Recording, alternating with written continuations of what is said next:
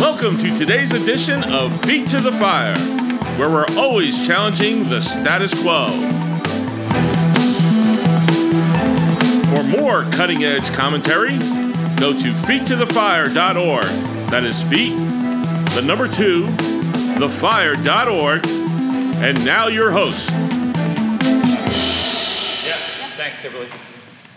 I almost just poured water all over my shirt. So all right, let's get started. So I'm excited to teach. I look a little out of sorts because I've never had to forgive Kimberly Akins in my life, I don't think, but I have to forgive her this time working on it because she's only given me like 10 or 12 minutes.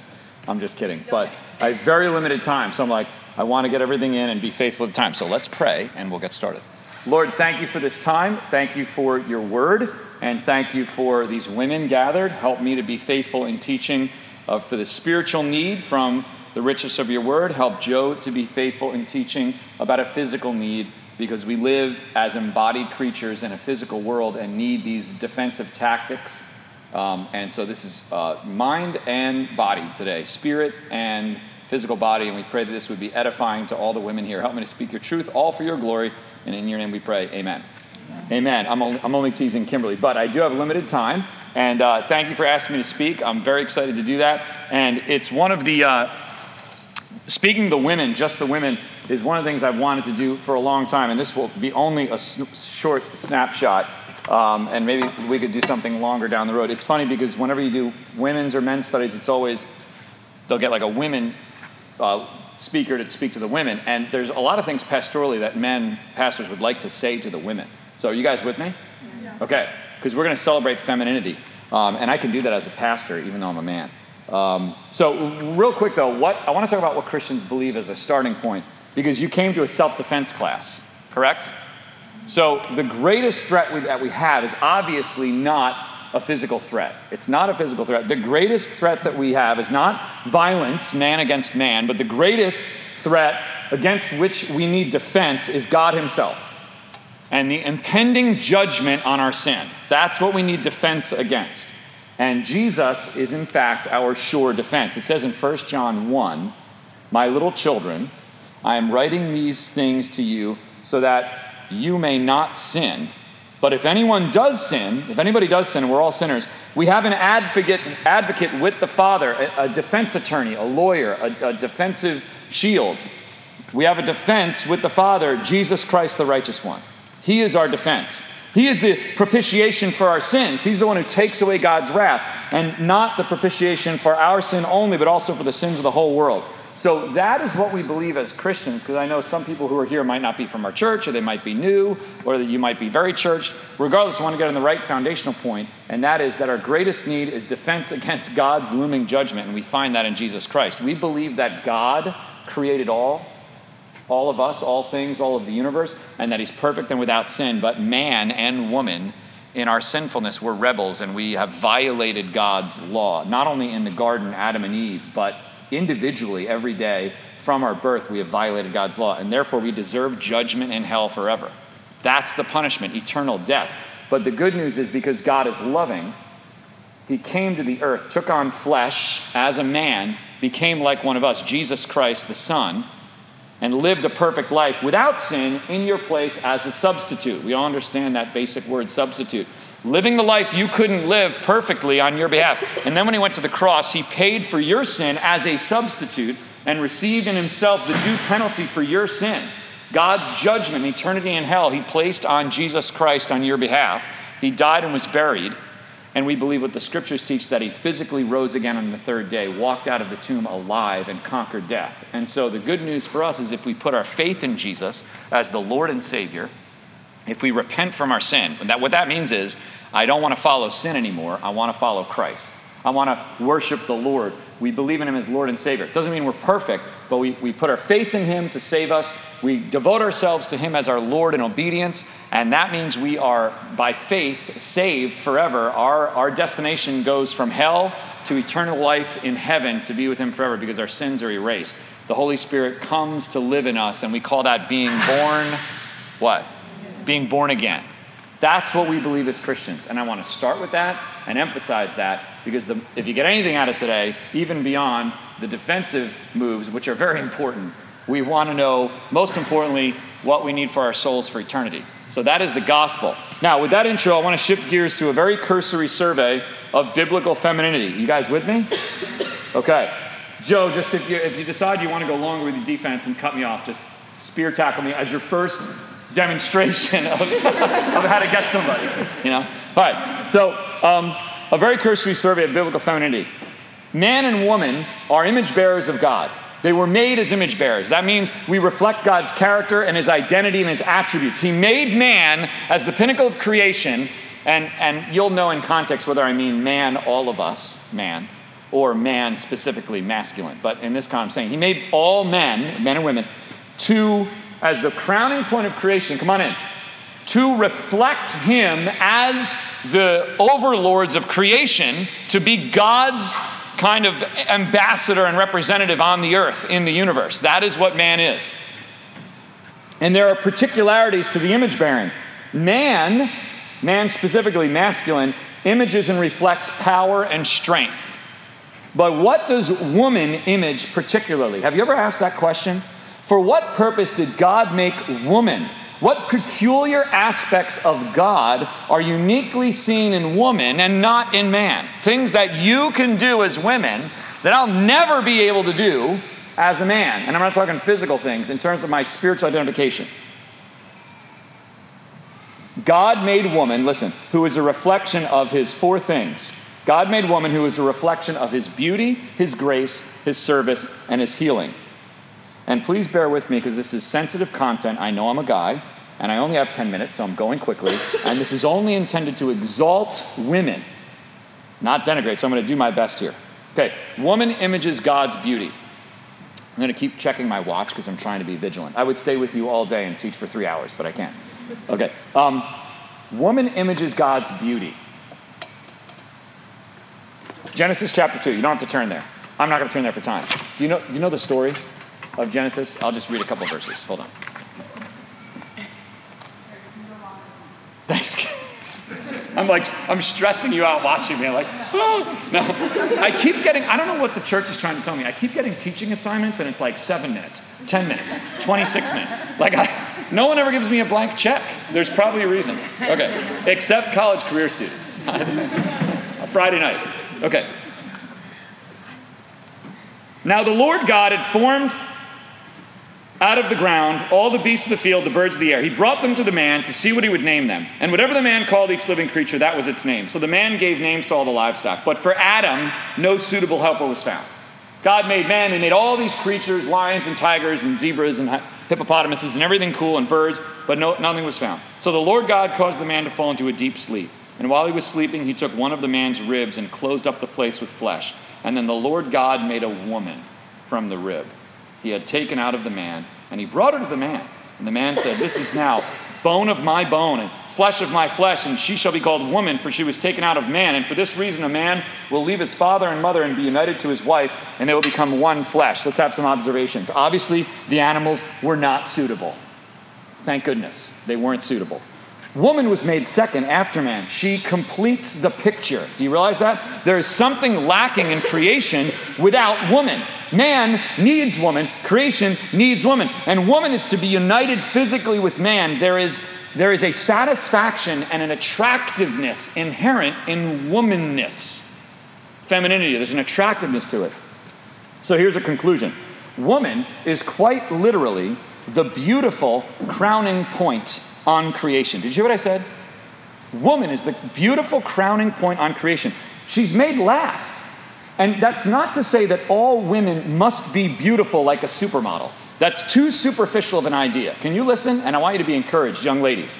I am saying this, that femininity itself is a beautiful proposition in God's creation. It is a beautiful object, just being feminine. More so, in fact, than anything else God made.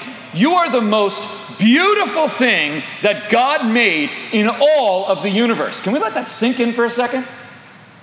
After he made the waves and the sunsets and all the flowers, none of it was good enough till he finally made woman. And that was beauty. And listen, a woman, because I know where your minds might go, a woman who maybe sadly is disabled or is sick or whatever the case is still beautiful because femininity itself as an identity, not merely as an externality, is beauty. Did you hear what I said? Femininity is beauty. Masculinity is not. I am not beautiful. It kind of stinks because I'd like to see what that feels like. Your femininity is beautiful. Woman is God's beauty personified. And I will give yet a simple observation of an external reality in God's creation that demonstrates the inward spiritual reality. I'm going to give you a physical external reality to demonstrate this, okay? And not to get weird. I'm not trying to get creepy or weird. But look at each one's form, man and woman, how he constructed them. We are clunky. We are utilitarian. We're not that pretty to behold. But woman is formed, I'll say this, she is formed well. Is that fair to say? Woman is formed wonderfully well. Song of Solomon, chapter 2, verse 14. O my dove, the groom is saying to the bride, O my dove, in the clefts of the rock, in the crannies of the cliff, let me see your face. Let me hear your voice, for your voice is sweet and your face is lovely. And some might even say, you could translate that word face as appearance or form. You don't talk to men that way because it's not true. Our forms aren't lovely, but woman is lovely. Well, the implication is this. While man images God's power and sovereignty, woman images God's beauty and grace. Have you ever seen a sunset, like a real sunset over the ocean? You can't on the East Coast. I went recently on a trip with my wife to the Florida Keys, and every night, we finally got to Key West one of those nights, but every night I'm like, honey, we got to go. She's like, what is wrong with you? I'm like, we got to go to a restaurant where we can watch the sunset over the water. And every night it was like, whoa, it blows my mind. It's burning red, and it just melts into the ocean. And yet, it's mere minutes, and the thing's gone. Have you seen that? Have you seen waves at the ocean? A breathtaking landscape of mountains and autumn leaves. We were driving yesterday back from Pittsburgh with my family, and every time you're driving through on Route 80 in Pennsylvania, every turn, it's like, boom! Jack was yelling, my son, Dad, look at that. Tammy was saying, Sirs, look at that. Look at it. And you look out the windows, and just this landscape of mountains and endless autumn leaves and trees, countless. And it's breathtaking. The clouds and the sky. Who is that? Did you hear my question? What is that? Can that be personalized? When you see a sunset or a wave crashing on the ocean shore. I'm not trying to be overly dramatic, but where do we see that best in creation? Man does not capture in himself God's stunning beauty. Man is ferocious power, judgment, wrath, holiness, justice. Man wages war. Man represents what's seen in a lion. Have you ever seen on the Nature Channel when the lion rips up the zebras and they're like, oh, look, watch that. That's man. He's a soldier, the hero quality, the knight in shining armor, the rescuer. But is that all that God is? Is he only justice and wrath? And sovereignty and power? No, listen, God is also stunning beauty. That tidal wave crashing on the shoreline, or like I said, all those landscapes, the sunset, God is also stunning beauty, and something must reflect that stunning beauty, or there is a deficiency in the image bearing of man the creature. Did you hear what I just said? If God didn't create something to capture not just his power and wrath and justice and holiness, but something to capture his awe-inspiring, breathtaking, stunning beauty, creation would be deficient. We wouldn't be fully image bearers. Something must reflect God's beauty. Enter woman. Woman is God's breathtaking, awesome wonder, his stunning beauty. She is the rescued princess quality, the beautiful bride. She is the rescued. Man's the rescuer. She is the rescued. Can I give another silly example? And then if you want more of this lesson, we'll just do it at College Career one night, because I didn't get through points 2 through 4. There's more. I'm just going to end it. I'm ending it here, okay? All right? And we're pretty good on time, actually. Can I give another silly example? And I'm not trying to be weird. And if you think I'm weird, it's your fault, because I'm not weird, okay? I'm not. Yeah. My boys, I thought I was going to have all boys. And I had no idea what I needed. And I wasn't like a male chauvinist. I grew up with a brother, And my mom was kind of like, she would say she was kind of tomboyish when she was a kid. We just, all we knew was guy stuff. And then we had 2 boys, and my wife was like, I'm going to be a boy mom. We're going to have more boys if the Lord gives us more kids. We just figured it'd be more boys. And I love, I'm obsessed with my boys. But my boys never, this is going to shock you, they never steal my breath when they walk in a room. And they never have. I love them, but they never steal my breath. And I'm telling you, my girls still steal my breath and make me gasp. I literally get startled and distracted when they walk in a room. Still, and I can't stop looking. Because femininity is beautiful to behold. And it's such a strange thing being a dad of daughters that I never understood it till I experienced it. And it's so very real. And again, it's not creepy. And if you think it is, that's your problem. It's not. I'm talking about beholding feminine beauty. They'll just walk in the room. I'm like, and I'm in my head, I'm like, what are you doing with your eyes? Like looking at daddy, like, did you want something from dad? But it's just that they're women. They carry that. I know it sounds silly, but like tossing the hair. Like they'll be at dinner, and one will like toss their hair and look at me and ask me for like the salt. And I'm like, why did you just ask for the salt? Why'd you have to look at me that way? But it's femininity, and I don't know what it is, and it still steals my breath. It could bring tears to my eyes. It's just different. It's not man, and thank goodness, because you get tired of sweat and blood and smell and wrath. You just want beauty and rest and grace. Don't you see what would be lacking in creation if God had not made woman? There would be nothing to reflect his beauty. It would be all brute strength in man, the image bearer, and an incomplete picture of God, because God, listen, is more than brute strength. He's more than brute strength. He's tenderness, he's compassion. And that's the other that I didn't get to, but stay tuned for another event, or come out to the college crew group, or we'll do it at some point. But the other qualities that woman images, not only God's beauty, but his grace. Do you realize what is the centerpiece of the gospel? Grace. Now, I'm not saying man can't exercise grace. Jesus was full of grace. But I'm saying in its inherent created state, what did God create in its natural existence that most exemplifies the quality of grace? God's unmerited love by which we are saved. What? Woman. There's no question. She was made to reflect grace. She also reflects service, sacrificial service. Really? Have you ever seen a mom? A day in the life of a mom. That is God's service on display. And she also reflects God's healing. It's a woman who binds up the brokenhearted. Who binds up the brokenhearted? In Isaiah. He will come and he will preach good news to the poor and release to the captives, and he will bind up the brokenhearted. Who is that? That's Jesus, guys. That's the center of the gospel. And what creature in all of existence did God make on the earth to embody and to personify, binding up the brokenhearted in her natural state? She naturally heals. Who is that? Woman. Men don't heal. And I'll end with this. I think it's high time we started getting a little indignant and having a movement. Instead of telling all our girls that they should want to be men, that's what this whole feminism thing is. Oh, men have it better. We should want what men have. Why aren't we coveting what women have? I kind of covet what you have. That you embody beauty and you embody grace and you embody service and you embody healing. Core aspects of God's sublime nature, and that's yours in creation.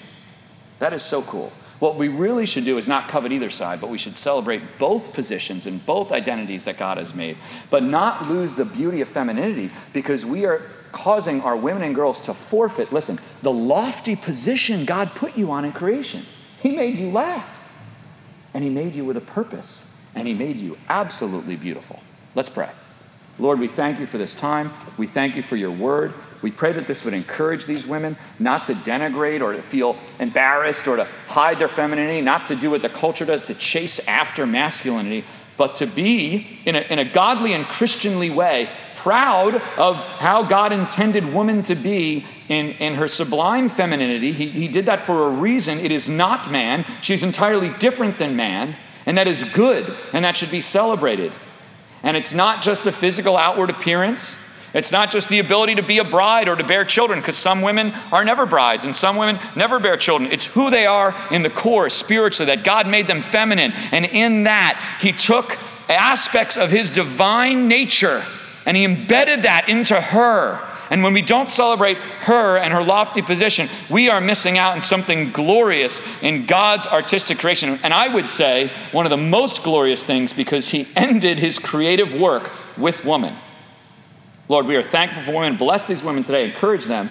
Let them draw nearer to Christ, and now also equip them to defend themselves physically, because this is a world that is broken and they need that protection from men, also for themselves in situations. So we pray that you would bless this whole time now and they would learn a lot. We're thankful, Lord. I'm thankful for the women in my life, my lovely wife, my little daughters, and those women, my mom, from whom I have learned so much. We love you and we thank you, Jesus, and give you the glory. In your name we pray. Amen. Amen. Careful with those eyes. They're very powerful. All right.